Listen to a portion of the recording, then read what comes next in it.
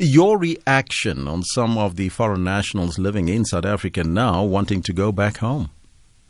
Well, we think that it's very unfortunate that, people that have lived in South Africa and, some of these people are documented and they have to leave under the circumstances.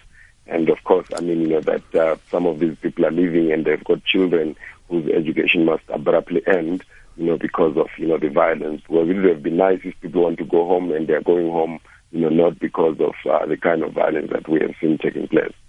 Are these only are these only documented foreign nationals that want to go home, or even undocumented as well? It includes also undocumented migrants as well, yes. Mm-hmm. Now, will the organization be assisting those who want to go back home in relation to financial assistance, or how will you assist them? Well, yes. We have basically appealed to start with. We've basically, coordinated, all these people that want to leave, with the various embassies, where they come from, because the embassies need to get involved. And we have also assisted, for example, with the acquisition of about 2 to 3 buses for those going to Mozambique. One of our organizations has basically come forward to say, look, they can, donate 3 buses. And we know that as well. The Zimbabwean embassy has secured a full bus ready for those that are going to Zimbabwe, and we're still waiting now to find out what can be done with the Malawi nationals. Mm-hmm. Is this a permanent undertaking or a precautionary measure to quell the current tensions in South Africa?